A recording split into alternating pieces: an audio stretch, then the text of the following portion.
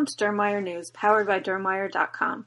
Dermwire News for Smart Speaker is made possible with advertising support from Ortho Dermatologics. I'm Stephanie Taleo with Practical Dermatology Magazine. A compound extracted from the Christmasberry primrose plant may stop the growth of uveal melanoma, according to preliminary tests.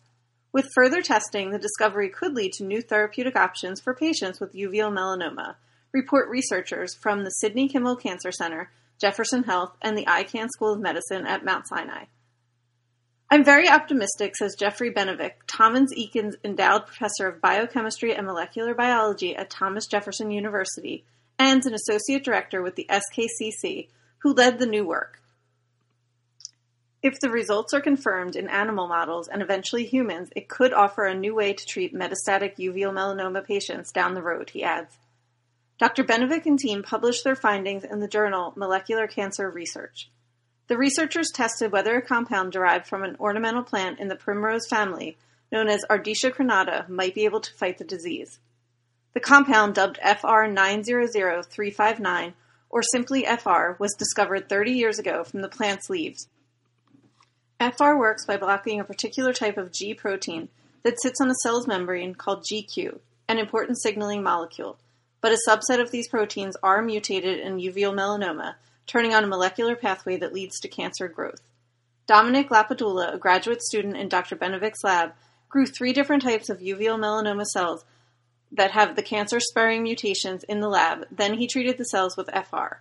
We didn't expect it would work because previous research suggested a related compound called YM254890 did not inhibit the mutated forms of proteins found in uveal melanoma, says Lapadula.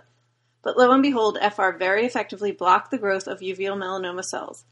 When the uveal melanoma cells were treated with small amounts of FR, the cells appeared to revert from cancer cells to typical melanocytes. FR appears to be able to help reset the cells back to their normal state, Dr. Benovic adds. Ideally, that's what you want. Higher doses of FR killed the cells, the researchers report in the new study. The results suggest that the compound could be an effective drug to treat uveal melanoma one day. This study emanated from a team effort within the Cancer Cell Biology and Signaling Program in the SKCC in collaboration with Dr. Julio Aguirre Hiso at the Icahn School of Medicine at Mount Sinai. Next, Dr. Benovic would like to repeat the findings in a mouse model of uveal melanoma. To do so, he'll team up with Dr. Takami Sato, director of the Metastatic Uveal Melanoma Program at Jefferson.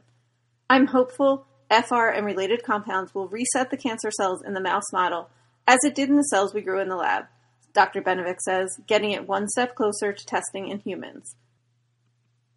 Thank you for listening to Dermwire News, powered by Dermwire.com. This editorially independent program is supported with advertising from Ortho Dermatologics.